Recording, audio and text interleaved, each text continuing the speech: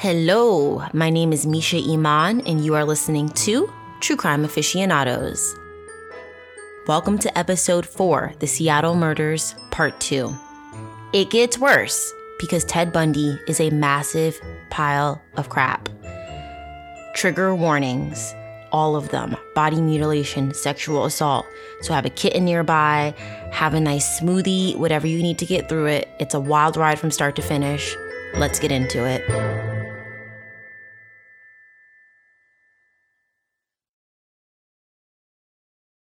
Roberta Kathleen Parks, known as Kathy to her friends, was a beautiful 20-year-old with blonde waist-length hair parted down the middle. She was a student at Oregon State University and unfortunately was unhappy with the personal and academic aspects of her life. On the morning of May 6, 1974, her sister called her with the horrible news that their dad had a heart attack. The good news was that he was in good hands and there was no need for Kathy to return home. However, being a sensitive person by nature, Kathy worried nonetheless. Later that evening, his condition thankfully stabilized. Her father's heart attack, unfortunately, wasn't the only thing weighing on Kathy's mind. Kathy was also worried about her relationship with her boyfriend, a scuba diving instructor from Louisiana. They were in a serious relationship that Kathy thought was moving too fast.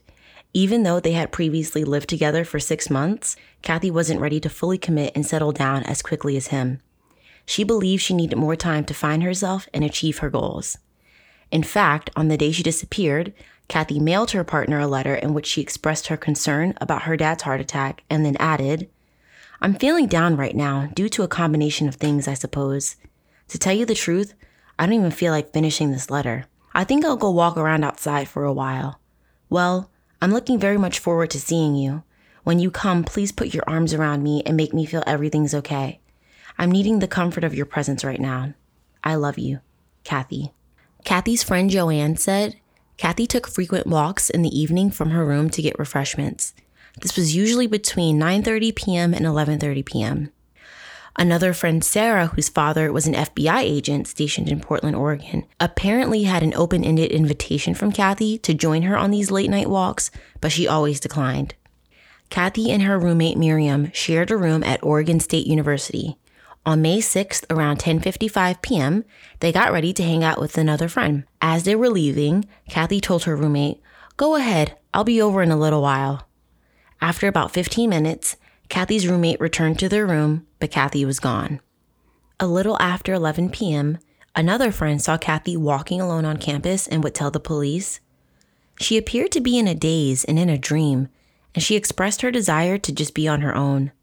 That she didn't want any obligations and didn't want to continue her relationship on a permanent basis. This friend asked Kathy to come back to her place where they could talk more about what was bothering her. However, the friend said, Kathy just felt like being alone, taking a walk, and trying to straighten things out in her own mind. Kathy also admitted to having skipped her classes that week and that she had been drinking too much. In her room after she was abducted, investigators found a piece of paper which outlined in very vivid detail the ideas of her life and her future, and the last paragraph is quite foreboding. It says, "I want to travel, experience lifestyles different from my own, live in different societies, meet different people, all ages. I want to get into gardening. I love plants and watching them grow. I want to keep myself healthy, physically, mentally, and gain more confidence in myself. I want to love the people I find it most difficult to love. I would like to have happiness, energy, serenity, and a strong sense of peaceful well-being well up inside me. I want to be happy with myself and completely accepting of myself. I want to love and learn through loving and living. I want to live to be 100 years old, but I think I'll be ready for death whenever the time comes for me." Kathy's apparent moodiness initially led police to believe that she, like Donna Mason, may have died by suicide. The day after Kathy's disappearance was spent searching the immediate areas for her body, even dragging the bottom of a nearby river. When nothing was discovered, a missing persons flyer was sent to the regional police agencies. However, since Kathy's missing persons case was outside of Seattle's jurisdiction, there was no need for the Seattle Police Department to really pay attention to it. These flyers were posted as they came in, one on top of the other. A case from 260 miles away in Oregon, a completely different state, was less likely to raise any attention. On May 6, 1974, when Kathy Parks disappeared 260 miles away from Seattle in Oregon, Ted Bundy filled up his Volkswagen's gas tank, cashed 2 checks for a total of $20, which was more than enough money at the time to cover the cost of a 500-mile round trip from Seattle to Oregon and then back. And during this period, his gas credit card slips revealed that he did an extraordinary amount of driving, way more than one would expect from a broke law student who was supposed to be busy with his nose in the books. So, yeah. Okay, so this is horrible. What I'm about to read from you. It's an excerpt from The Only Living Witness, the true story of serial killer Ted Bundy, written by Stephen Michaud and Hugh Ainsworth. And this is just like in the previous episode, Ted Bundy does this thing where he confesses in the third person because he needs to distance himself from it because he's a fucking coward piece of shit. And they ask him about Kathy Parks and her disappearance. And Ted Bundy goes on to, speculate as to what the individual who kidnapped her, what they may have done with really vivid detail, because it's only a guess, piece of shit. Ted Bundy came into the interview room stoned.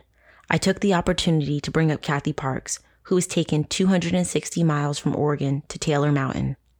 Why Oregon State, I began. Why did he go to Corvallis? Ted seemed in an expansive mood. He obviously felt like talking. It would be an attempt to commit a crime without it being linked to the other crimes, he said. Ted's head had begun to loll. His attention strayed to the windows and around the room and then back to me. Keeping him concentrated was like helping a drunk find his car keys. How different, Ted, would his approach be from the earlier killings? The MO, he slurred, is somewhat more sophisticated than the one employed in the Healy case. He may have approached her and asked if she'd like to go up to Taylor Mountain. Bundy laughed. How about that? He laughed again. Just a friendly little get-together up there. So the reason why Ted Bundy is laughing about this is because Taylor Mountain eventually was a mass gravesite for all of his victims. So he's saying that he walked up to one of his victims and said, "Hey, would you like to go up to the mountain?" The author writes, I wasn't amused. Would she be walking across campus or would she be sitting in a bar maybe? He frowned. She could have been sitting in a library studying. She could have been sitting in a cafeteria studying. She was supposed to be depressed and lonely or something. She might seek out company just to take her mind off the problem or loneliness. Let's say she was having a snack in the cafeteria and he just sat down next to her and began talking and representing himself to be a student there and suggested that they go out somewhere to get a bite to eat or get a drink. Either he was convincing enough or she was depressed enough to accept his invitation. Of course, once she got in his car, then he had her in a position where he wanted her and could then assume control over her. A jog down to the local tavern in Corvallis would probably be the furthest he would expect her to accept as a plausible kind of trip. Will he be patient enough to go to a tavern? It's unlikely. He wouldn't want to be exposed to a situation where he would be seen in her presence, certainly no more than necessary. What would transpire once they're in the car? He would not want to confront her in the car in an area where a struggle could be witnessed by anyone just casually strolling down the street or something. This guy pulls up in a cornfield somewhere, fairly abruptly, and this girl, let's say that as he travels further and further away from a populated area, she's probably becoming uncomfortable, but she still wants to believe in the face validity of the situation her would-be abductor had created for her. And of course, by the time he pulled up and stopped, there would be virtually nothing she could do about it. In that instance, virtually all that would be necessary would be for the person to get out of the car, ask her to get out of the car, and if a struggle had ensued, he would easily overpower her. In recognizing the disadvantage of the situation, she would submit to whatever instructions he gave her, out of fear and out of whatever. At that point, he would have to tell her something, to be quiet, to do what she was told, etc.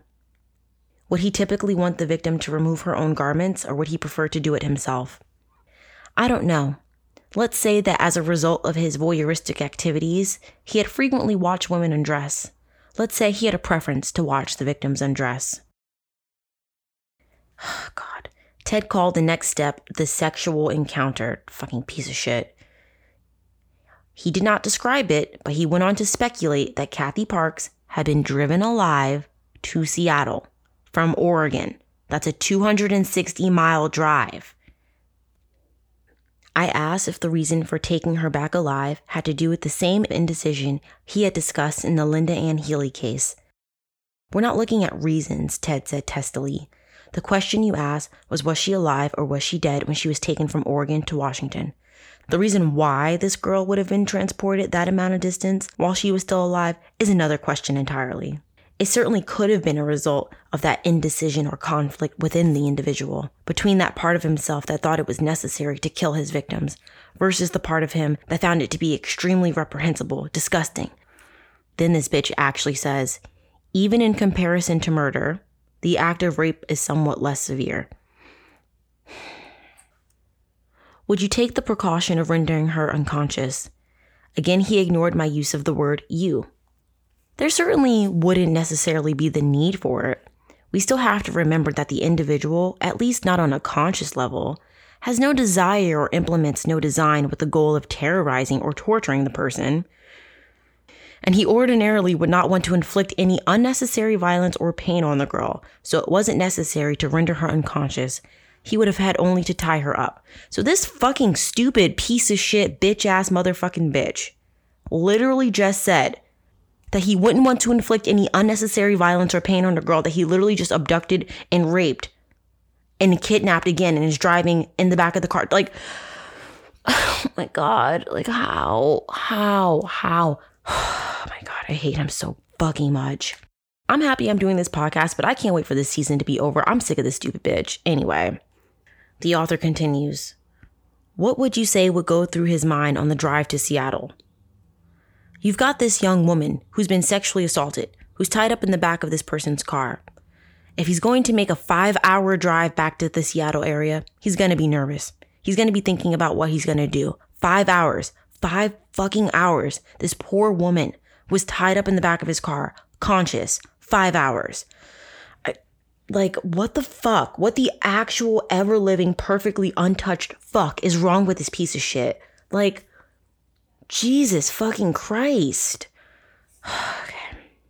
How long would it take him to resolve that?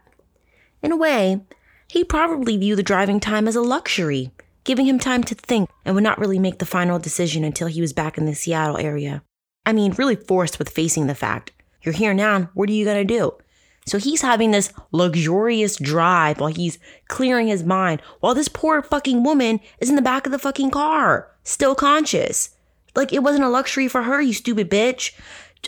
This bitch. Fucking potato peel his shins. Needles between his toenails. Paper cuts between his fingers. Like, all the things. Fuck him. Like, oh my God. Would there be a second assault on her before she was killed? Well, given the amount of time that they would have been together, it's likely.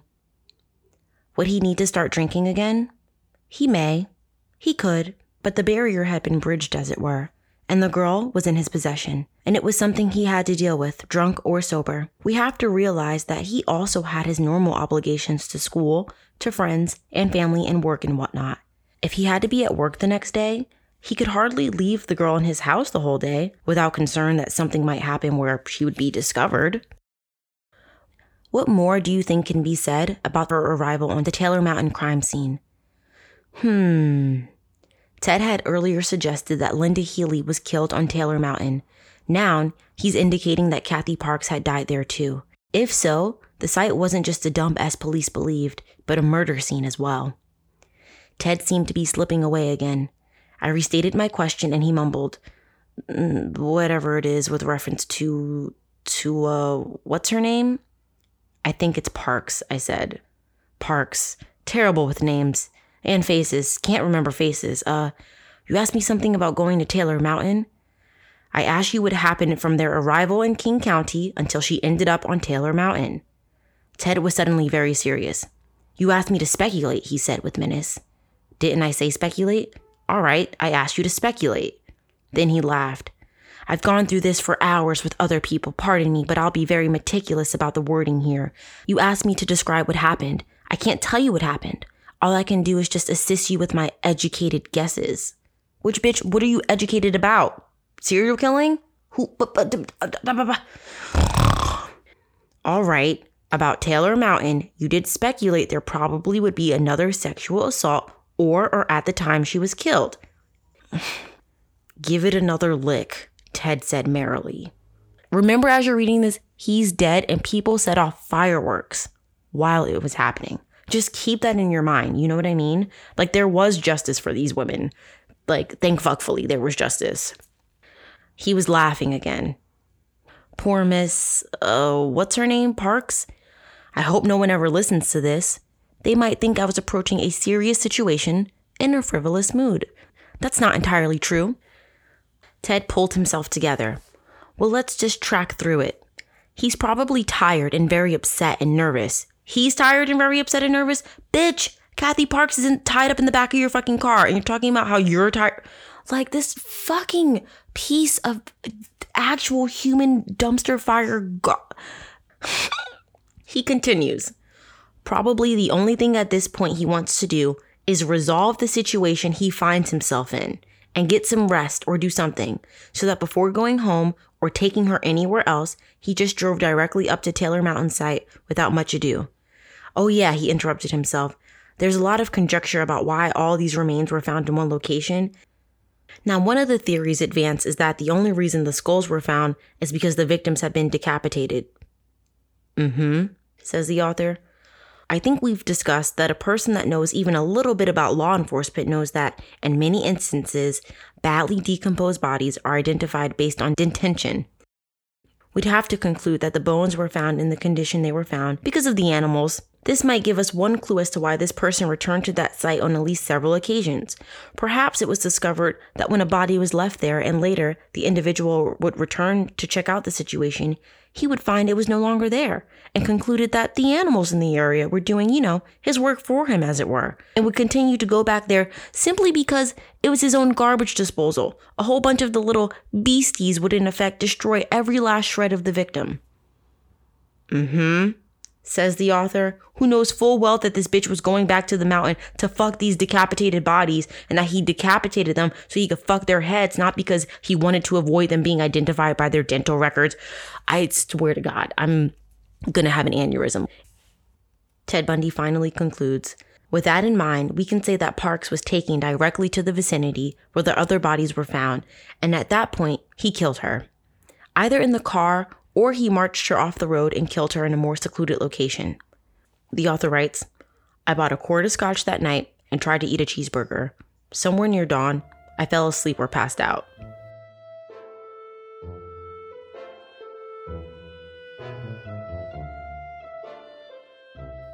In May 1974, Ted Bundy got a job at the Washington State Department of Emergency Services, also known as DES.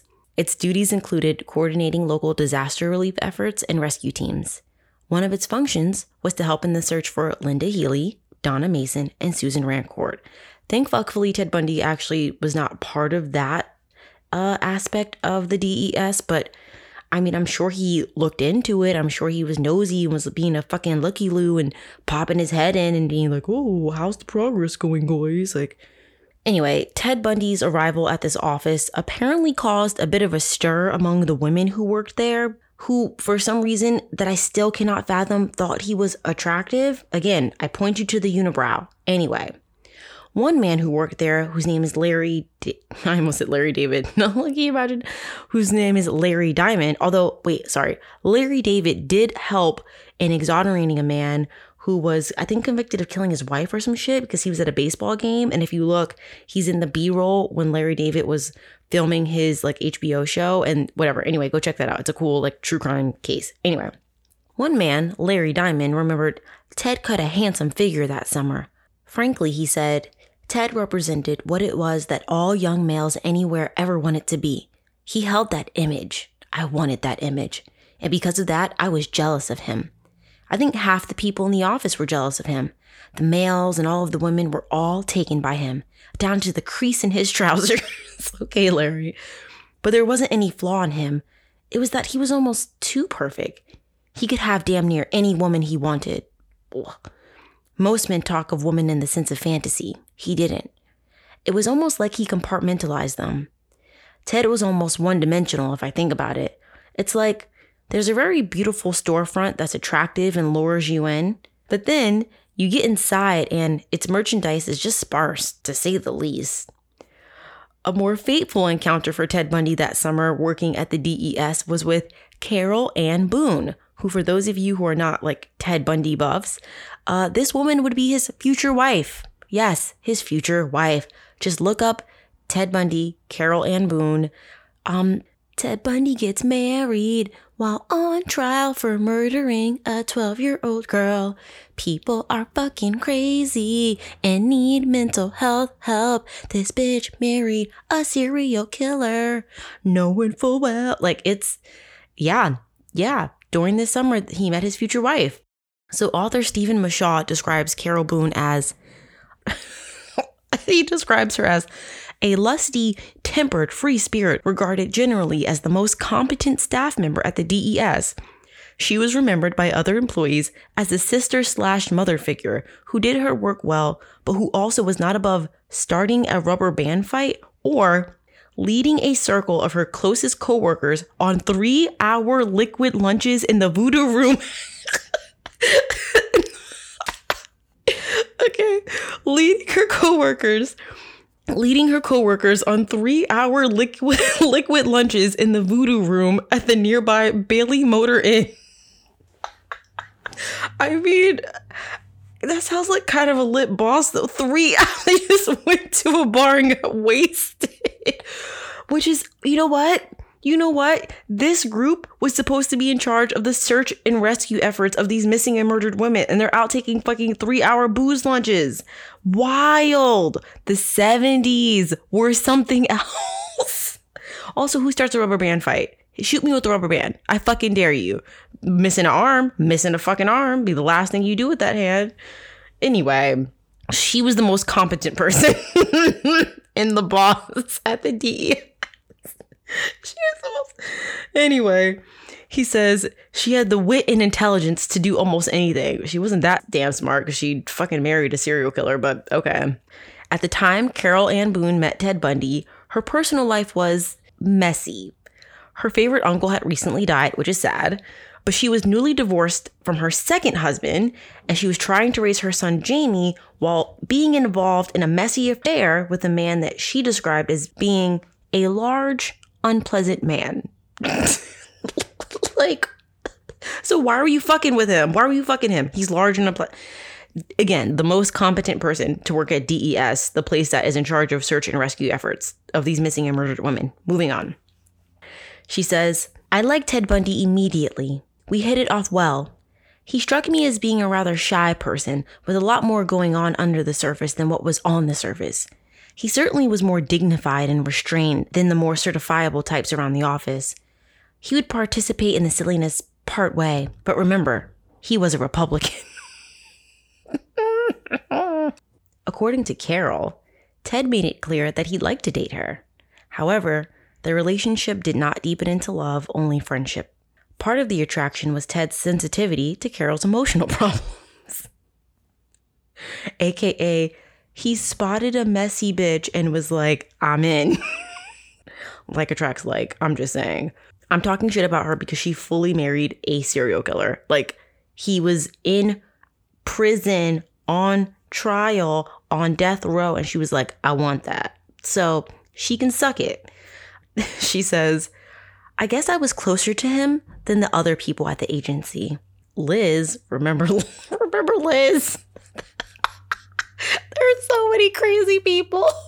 And like, I know it's like, you know, I'm not one to call a woman crazy, but these bitches were crazy. You sucking the dick of a necrophiliac? Sorry, ma, but you crazy. That's wild. I mean, I don't think they knew that he was fucking dead bodies, but at the same time, you knew he was stepping out. Oh, am I going to Utah? Okay, anyway, I'm gonna stop shitting on Liz. At least the 1974 to 81 version of Liz when she was experiencing this. 2021 Liz is wonderful, presumably. But this version of Liz, messy. So she says, When Ted went to work for the State Department of Emergency Services in Olympia, our time together shrunk further. Olympia is a 2-hour drive from Seattle. Some nights, he stayed with a friend in Olympia. Some nights, with his parents in Tacoma. Some nights, at his place in Seattle. We talked on the phone every day, and he still came to my place a couple of times a week. Usually we go out to eat, and then he would go back to his place to sleep. When I go back to my place, I'd lie awake and think. I was hurt that he hardly ever wanted to make love. There had to be someone else. I wish I knew what she was like, so I could be more like her. Oh, Liz, no you don't. No you don't. Also, in Liz's book, she freely admits that she was struggling with substance abuse. She was battling alcoholism, and it was just increasing as she was dating Ted Bundy. And she would often black out. And I'm wondering if he ever had sex with her while she was blacked out because he liked the idea of fucking an unconscious dead person. Sorry, but has anyone else wondered that? Let me know. DM me. Email me.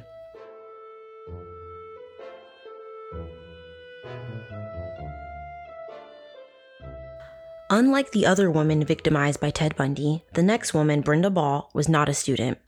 She lived what police called an unstructured life. Open to adventure, she was largely free of inhibitions. Brenda could take care of herself. At 22 years old, Brenda is also the oldest known person victimized by Ted Bundy. She spent much of her time the evening of May 31st, 1974, at the Flame Tavern in Burien, Washington. The Flame Tavern was described as being a tough, seedy place set up on cinder blocks and known for its rough crowd and parking lot fistfights. Noise complaints were routine. Every month or so, the police would receive a missing persons report listing the Flame Tavern as the last known place the person was seen. I'm sorry, why is there a place where every month or so someone goes missing? Questions. Police, maybe do your job and be like, this place seems to make a lot of people go missing and has fucking parking lot fist fights and is set up on cinder blocks. Maybe we should look into it. I don't know. What else are you doing your job for? Anyway, I can't with the fucking police. Around 2 a.m. on June 1st, closing time, Brenda Ball said goodbye to her fellow patrons and walked out of the Flame Tavern looking for a ride. She had talked earlier of hitchhiking to a state park to meet some friends for the weekend. Although certain things have been confirmed by those who were present that night at the bar, reports actually vary as to how Brenda left the bar. So it's been firmly established that she did ask her friend that night for a ride, but was turned down because he wasn't going her direction. I hope that person doesn't feel too much guilt about it, but it's 2 a.m. Go in that direction. Just help your friend. I don't know. Come on. She's a fucking woman at night at 2 a.m. Go in that direction. Another report has Brenda leaving with an individual, presumably having secured a ride from this person, although no one thought to pay attention to who he was, what he looked like, or what type of car he drove. Another report has her leaving the tavern alone and immediately hitchhiking. It wasn't until 16 days later, on June 17th, that the police department was notified by her mother that Brenda was missing. 16 days later. Check in with your friends, guys. Just check in with your friends. You're like, hey, I haven't heard from that person in a while. Just check in. It's 2021. We have technology. Shoot them a text, an email, a DM. Just check in with your friends, please. On the night Brenda Ball disappeared, Ted Bundy spent the early portion of the evening with Liz Kendall, her daughter, and her parents who were in town. That evening, they went out for pizza and returned to Liz's place around 10 p.m. It was around this time, Liz said, that Ted seemed anxious to leave. He mysteriously missed her daughter's baptism the following morning, and years later, during a telephone conversation with Liz after he was arrested in Florida, Ted confessed to her of his involvement in the Brenda Ball disappearance. Liz said, "My mom was the one who remembered that they had been in Seattle at the time one of the young women disappeared. Friday night, May 31st, 1974, Ted had taken us all out for pizza, and when we got back to my house at 10 p.m., he was anxious to leave. He was supposed to meet us at my church the next day because my dad was baptizing Molly, but he didn't show up until the ceremony was over, about 3 p.m., 2 hours late." Okay, so now this is Ted Bundy's account of what happened to Brenda Ball, as explained to the authors of The Only Living Witness while Ted Bundy is in jail. The Ball case I offered to Bundy didn't seem at all like the ones that came before it. He was interested in burying his MO, Ted quickly replied, in such a way as not to fan the flames of the community outrage or the intensity of the police investigation. This is why the Ball girl found herself to be the next victim. What do you think might have happened that night? I asked. Ted repeated that he could only speculate, but he guessed that he picked her up hitchhiking and they got to talking and she had nothing to do. He would ask her if she wanted to go to a party at his place and take her home. At this point, he would exert an influence on her, which would be especially effective if she was under the influence of alcohol. He'd take her home, I asked. Sure. I pictured Ted and Brenda at the Rogers rooming house. Did he persuade her to go up the ladder to his room? It would seem terribly risky. If you live with someone, Ted mused, but he had his own house. I see. What is going on in his mind on his way to his place? Conversation, Ted said. To remove himself from the personal aspects of the encounter, the interchange. Chattering and flattering and entertaining as if seen through a motion picture screen. He would be engaging in the pattern just for the purpose of making the whole encounter seem legit. And to keep her at ease. He didn't want this girl to get second thoughts about going with him to his place. And also, he was afraid if he started thinking about what he was going to do, he'd either become more nervous or lose his concentration or in some way betray himself. So there's a very delicate balance between being cool and the excitement. Well, Ted observed, it's a critical balance, not a delicate balance. It became almost like an acting role. It wasn't difficult. The more an actor acts in a role, the better he becomes at it. The more he's apt to feel comfortable in it, to be able to do things spontaneously and get better, as it were, in his role. Okay, so they go to his place, I asked. He'd have to explain why there isn't any activity going on. It was probably not the first time she run into that kind of situation. Maybe it was. In any event, she was somewhat wary of the situation and yet bored enough or intoxicated enough, or both, just to not really consider it threatening to her. They drink until she was exceptionally intoxicated. A dramatic departure from the Healy situation, no? In part, it is because of design, but in part, it is just because of circumstances. I asked if the longer the two spoke, the more apt she was to emerge as a person and thereby lose her symbolic value. Well, drinking has an effect on both parties, he explained. On the one hand, the more intoxicated he became, the more repressed his normal codes of behavior. And the more she drank, the more she would lend herself to stereotypes. The fuck kind of stereotypes, stupid bitch? How would he proceed, I asked. I wasn't prepared for the response, and I just wrote in the margins, shit, am I? Okay. The initial sexual encounter would more or less be a voluntary one, but one which did not wholly gratify the full spectrum of desires that he had intended. And so, after the first sexual encounter, gradually his sexual desires build back up and joins, as it were, these other unfulfilled desires. This other need to totally possess her. After she passed out, as she lay there somewhat in a state between coma and sleep, he strangled her to death. And the author says, the question I should have asked Ted at that point was if Brenda Ball was strangled, why was her skull discovered with an enormous crack in it? Instead, I swallowed hard and forced what I hope was an even tone in my voice. It seems to me, I said, that there'd be some kind of logistical problem in getting her out of there? Oh, not at all. There wouldn't be any urgency, he answered, since she was in a place that was private. Ultimately, he'd have to bundle her up in some fashion and take her out to his car when it's late at some time.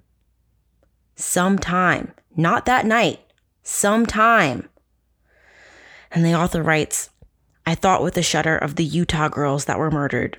Melissa Smith in her perfect makeup and Laura Amy with her freshly washed hair. How long had Ted played with them? Ted did not say how long Brenda Ball was kept in his apartment. What would he do with her? I asked. Just leave her in the bed, Ted said. Put her in the closet. You know, I mean, no one's coming in. Oh. Can you imagine being this author sitting across from this fucking psycho? Like, thank you, Stephen Michaud and Hugh Ainsworth, for dealing with this psycho for fucking years to get us this record, because could not have been me. Holy shit. Okay.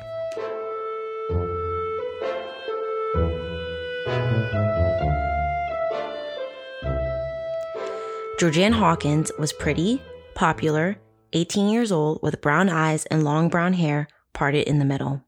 Her friends called her George and recalled that she had an infectious, beaming smile. In high school, Georgianne Hawkins was a cheerleader, and in her senior year won a popularity cum beauty contest and was voted her school's Daffodil Princess, an annual honor bestowed upon one girl from each of the Tacoma area high schools. She was almost exactly the same height and weight as Susan Rancourt. The night of June 11th, 1974, Georgianne went to an end-of-semester party where witnesses said she drank no more than 3 beers. Sorry, not sorry, who gives a shit how many beers she drank? Doesn't mean she should be victimized. Anyway, Georgianne hadn't worn her contacts that night, nor did she bring her glasses. And she didn't bring her keys to her apartment. By a prior arrangement, she was going to wake up her roommate by throwing pebbles against the window of her room, which, I mean, sure, girl, like, just bring your keys. After midnight, Georgianne walked partway home from the party with a girlfriend, then stopped for about half an hour to talk with her boyfriend Marvin at his fraternity house. Once they were finished talking, she said goodnight, and she left by the fraternity house's side door that deposited her into a brightly lit alley. When she stepped into the alleyway, she heard her name being called and looked up and saw her friend Dwayne hanging out of the window of the frat house. She stopped to chat with him for a few minutes before she said it was getting late and that she had a Spanish test the next day. With a wave and an adios, she turned right and continued walking down the alley toward her sorority house. From that window, Dwayne could watch Georgianne walk down the alleyway. Given the angle of his vision, Dwayne could see her until she was just within perhaps a few seconds of her doorway. And in those few seconds, Georgianne Hawkins was abducted by Ted Bundy. As they spoke, Dwayne said they could hear someone in the alley laughing, and Georgianne would occasionally glance in that direction.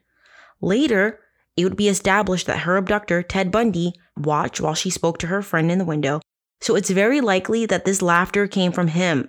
So this crazy bitch was just in the alley laughing. Like, what the fuck? What the actual ever-living fuck? Oh my God, okay.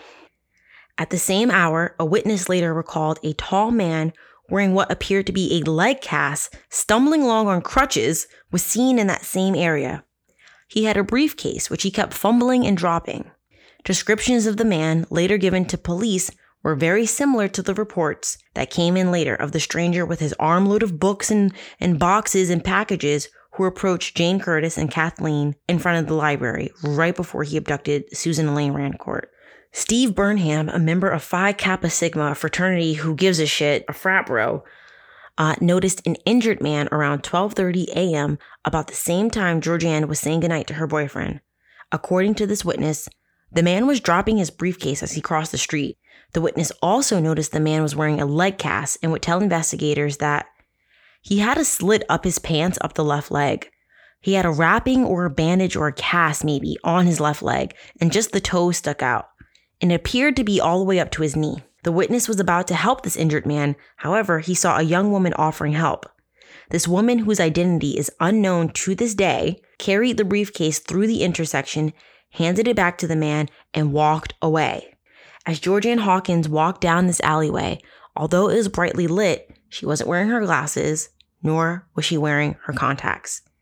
The alleyway was lined with fraternity and sorority houses whose windows were open. At least 2 groups of people saw Georgianne walking along in the middle of the alley where the streetlights shone the brightest. One witness, a fraternity house mother, reported that she heard a high-pitched, terrified scream that night, but no one else reported hearing or seeing anything. Okay, I'm sorry. Here's the thing. If you hear someone scream, just look out your window, just check, open your window and say, hey, are you doing okay? Once when I lived in the village, I will never forget, it was Wednesday at 11 o'clock at night, and I heard this crazy high-pitched scream, and I was like, oh shit, a woman in distress. I need to help. So I looked out the window and I was like, what the fuck is going on? Like, looked at the time, checked so I could call the police, and I didn't see anything. So I was like, okay. So I listened, I heard the scream again. I was like, oh my God. So I open the window, I lean out, and I see a group of people walking down the street, and they're laughing. And then this person screams again. So then I say, if you're not dying, shut the fuck up. Because I'm sorry, if you're not dying, don't just be wandering around at night screaming. Like, that's a sign of distress. You're not a child. So if you hear something, try to check, try to help people. Otherwise, shut the fuck up. Stop screaming. People are trying to sleep. It was Wednesday. That's not a turn up night. I'm sorry. It's not. Go to bed. Get a job. Get responsibilities. Stop screaming. Any fucking way. Georgianne Hawkins' sleeping roommate did not hear any sounds at all from the darkened area below the window where Georgianne was supposed to stop and throw pebbles. Somewhere in the last 30 to 40 feet between her and her door to her sorority house, she was abducted. Crazy. The next morning, Captain Herb Swindler, he sounds like a fucking sea captain. Like, call me Ishmael. But Captain Herb Swindler had his first day as the new head of Seattle's police homicide squad. Welcome to the squad, bro. We got a fucking serial killer on the loose. Although serial killer the term didn't exist at the time. Also, Stephen Michaud is kind of shady. He describes him as a balding, archetypally gruff cop with 30 years experience. He was no stranger to multiple homicides. He had worked on as many as 18 different murder cases at one time, which let's hope he had a fucking good therapist. Captain Swindler looked over the initial report on Georgianne and shook his head in disbelief. Although he was assigned to a different division throughout the preceding months, Herb Swindler had taken a professional interest in several of the missing girls around the region. He himself had a college-aged daughter and was concerned at the rate of missing college co-eds. He hadn't seen a pattern exactly, but he noticed a negative link, the one factor that was consistent throughout each case, that there was no evidence. Captain Swindler asked his sergeant for the homicide unit's files on the other missing girls, including Linda Ann Healy, who was already a Seattle PD case. To his and my surprise, there were no other files. Apparently, Herb Swindler, who just got on the case in June, when Ted Bundy had been killing women since January, was the only officer in the entire Seattle Police Department who wondered if there was a connection among Linda Ann Healy, Donna Mason, Susan Rancourt, Kathy Parks, Brenda Ball, and now Georgianne Hawkins. I'm sorry, if you're not gonna do your jobs, why the fuck are you there? Like, college girls are going missing at the rate of one a month, and no one's like, suspicious. These fucking dumb fucks are probably like, oh, they probably ran off to be with a guy because they're girls. Like, fuck off. Get a different job. Okay, so the day after her abduction, Georgianne's roommate Laura told their house mother that Georgianne did not return home. At first, the house mother's reports to the Seattle Police Department stirred no response, which, yeah, because these bitches didn't make a connection in the first place. They're probably fapping it into a donut. Like, why are you here? This is literally your job. Do it. So anyway, thankfully, Georgianne's roommate, her dad, Norm Heffron, don't know him, but he's a news executive, and he made certain that a report on Georgianne's disappearance was on the station's evening newscast, which, come on, that's like, thank you. The story was, guess what, guys? Another co-ed had vanished because people in the town are starting to talk about it. They're like, hey, what the fuck is going on, Seattle PD? Excuse me, we notice, you don't? Only after this news report, because of this connection of Georgianne being the roommate of someone who had a high-powered white man, essentially with power, then came the heavy police response. Whoop, a more important white man told us we got to do our jobs. I guess it's time to start doing our jobs. Like, fucking Keystone-ass cops. It's been a hard week for Black people in America, so I'm on one today, and I fully deserve to be on one. I'm fucking sick of this shit. Do your fucking jobs or leave the force. What the fuck are you there for? God. And I am not sorry. If you don't like it, turn this shit off and unsubscribe. I don't give a fuck. I truly don't give a fuck. I said what I motherfucking said. Deal with it. Anyway, so detectives swarm the scene. They get there. Whoa, it's like a whole show. They swarm the scene, and among them, the newly appointed Captain Herb Swindler He's there and they start walking the same route that Georgianne did, and they're traipsing through a crime scene. Essentially, they're just walking through the alley. You know, it's a crime scene, but they're like, let's look around. Brr, brr, brr. Anyway, and so while they're there, they notice that there are some open parking areas near where she may have disappeared. Captain Swindler told news reporters, whoever took her, she must have gone willingly for some reason.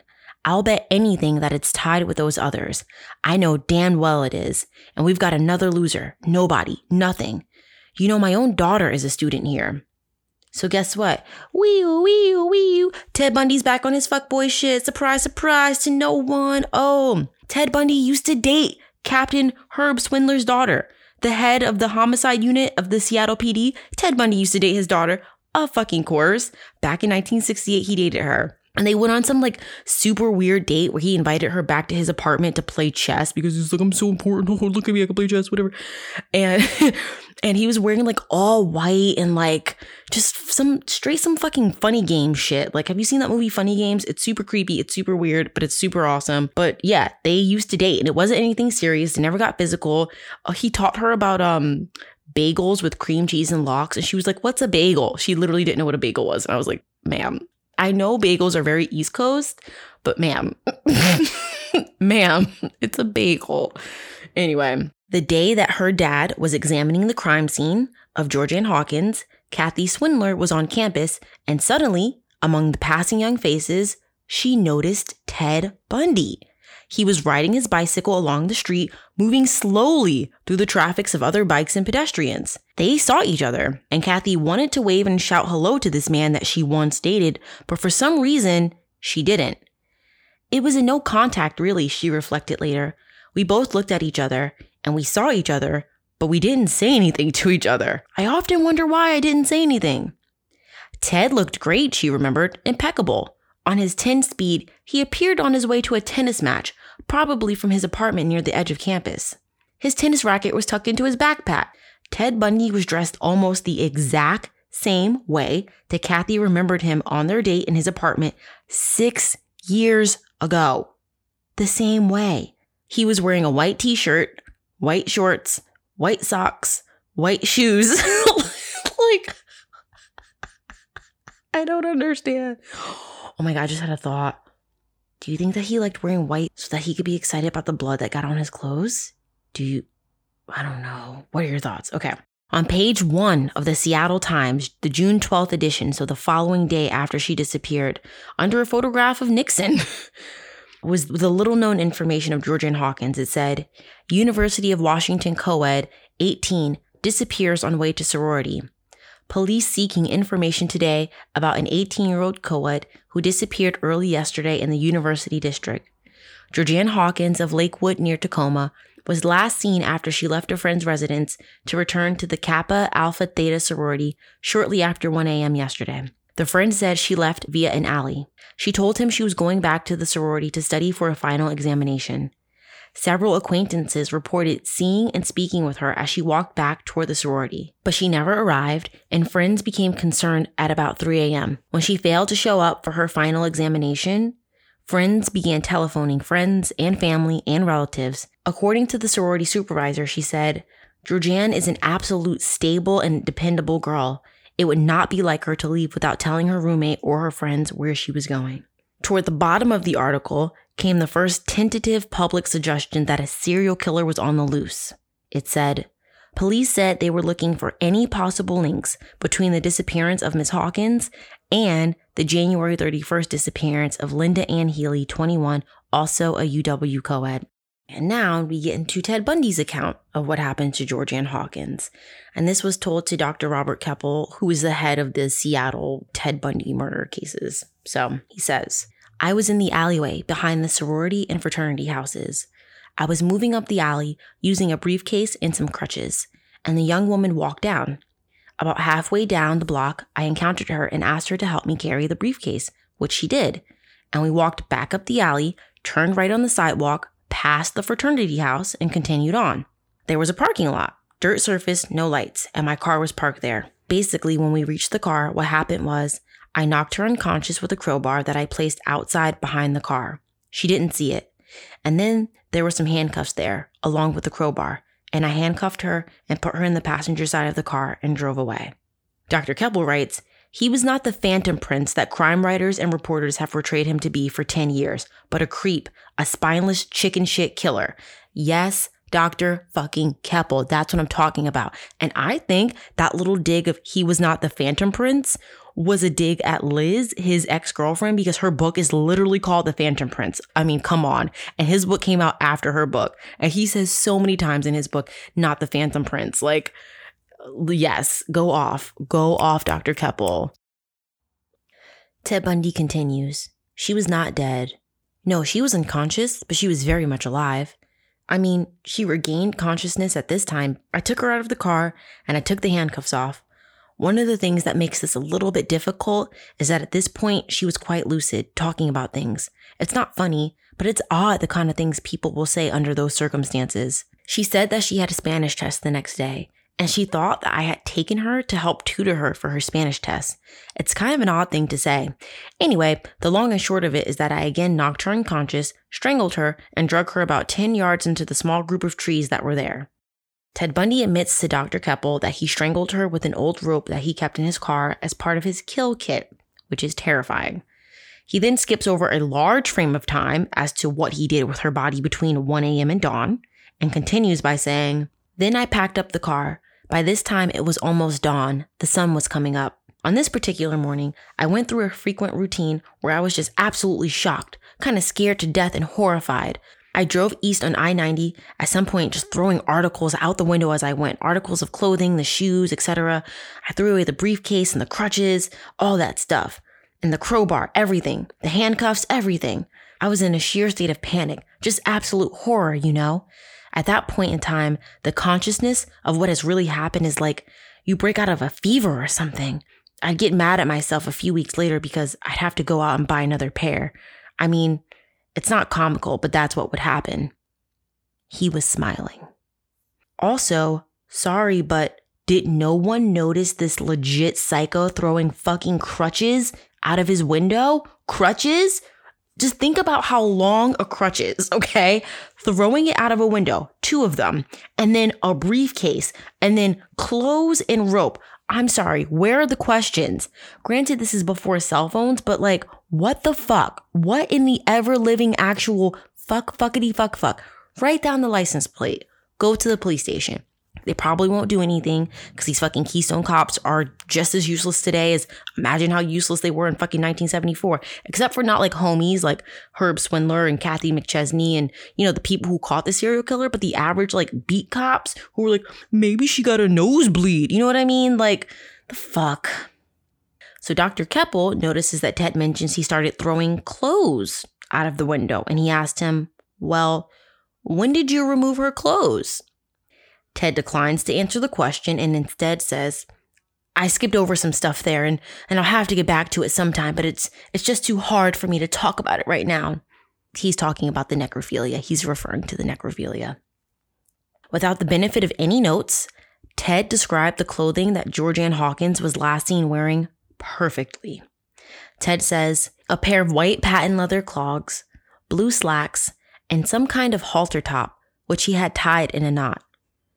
Ted Bundy further confirms his involvement in the abduction and murder of Georgianne Hawkins by revealing to Dr. Keppel, she said everybody called her George. Or how about that she used a safety pin to pin her blue slacks because apparently they were a bit too big? Dr. Keppel, the man who was investigating these murders as well, knew for a fact that Ted Bundy was telling the truth. This was an absolute confirmation, and this was a detail that had never been released to the public. Ted Bundy said, I couldn't find one of the shoes, so I went back the next day on my bicycle and rode back to that little parking lot at about 5 o'clock in the afternoon, and I found both of her pierced earrings and the shoe lying in the parking lot. So I surreptitiously gathered them and rode off. So this bitch went back to an active crime scene that at this point was crawling around with cops, because this is when the Captain Herb Swindler, his daughter, saw him riding on the bike. He went back to the crime scene and gathered evidence during an active crime scene. Like, you literally can't make this shit up. He went back to the crime scene. They always go back to the scene of the crime. This bitch returned to an active crime scene, swarming with cops, gathered evidence, and just rode away on his bike. Like, oh my God. During this interview, Ted Bundy confesses to Dr. Keppel that he cut off Georgianne Hawkins' head, brought it back home with him, and stored it with the 3 other heads of his previous victims. He would return to their headless bodies and have sex with them.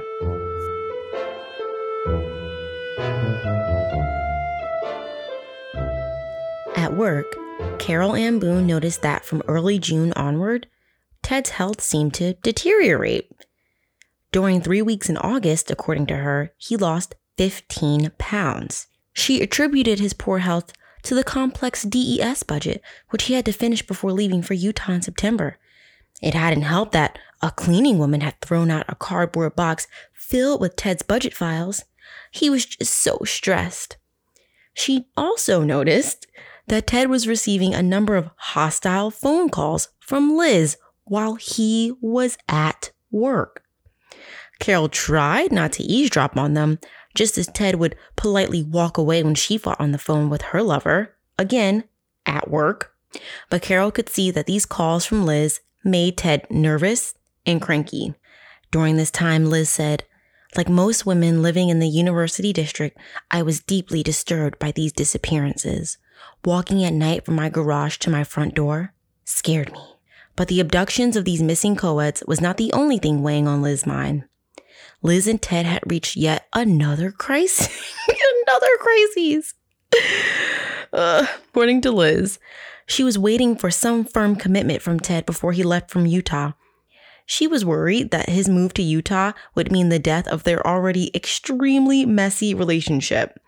Once Ted established himself in a new town and met new people, specifically women, let's be real, she felt their relationship was doomed. The previous autumn, Liz discovered a bag of women's clothing, primarily underwear, in his apartment, which he stole when he was being a fucking peeping Tom / breaking into people's homes. Like, scary. Other times, she noticed a container of plaster of Paris that Ted had taken from his time at Pedline, that medical supply company that he used to work for.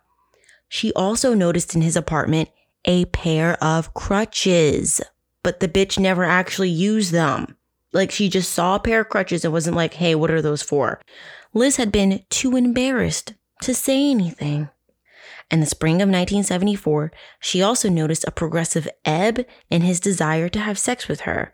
And this is because, again, he was fucking dead bodies and decapitated heads. Just gonna say it again. So, failing to find a local police officer willing to speculate, reporters interviewed police officers in other cities. "You folks have a problem," said a Denver detective after a reporter summarized several of the cases to him. "I've never run into anything like that," said a sergeant from Phoenix. "Sounds to me like you're dealing with a real nut." That's one way to put it. Captain Herb Swindler, the only Seattle PD officer who believes that the cases were linked, said, "I've got a feeling that some predatory bastard sitting out there licking his chops, reading all those stories about the missing girls and grinning at us." Oh, Herb, you were so right. Pew, pew, pew, pew, pew. Oh, we did it. Stay tuned at the end of this episode for a delicious palate cleanser, which is Mimi purring. Stay tuned for next week. I will get into Lake Sammamish. For those of you who know, you know. For those of you who don't know, you're in for a wild ride. It's already been wild, but it just always gets worse because it's Ted Bundy. Please shoot me an email at truecrimeaficionados@gmail.com to stay in touch, and follow on Instagram at truecrimeaficionados. Your reviews have been so lovely in the iTunes store, so if you haven't already, please rate and review. It really helps. I want to see us in that #1 top spot. My sources will be listed in the show notes. And yes, I will be in your feed next Friday, so stay tuned.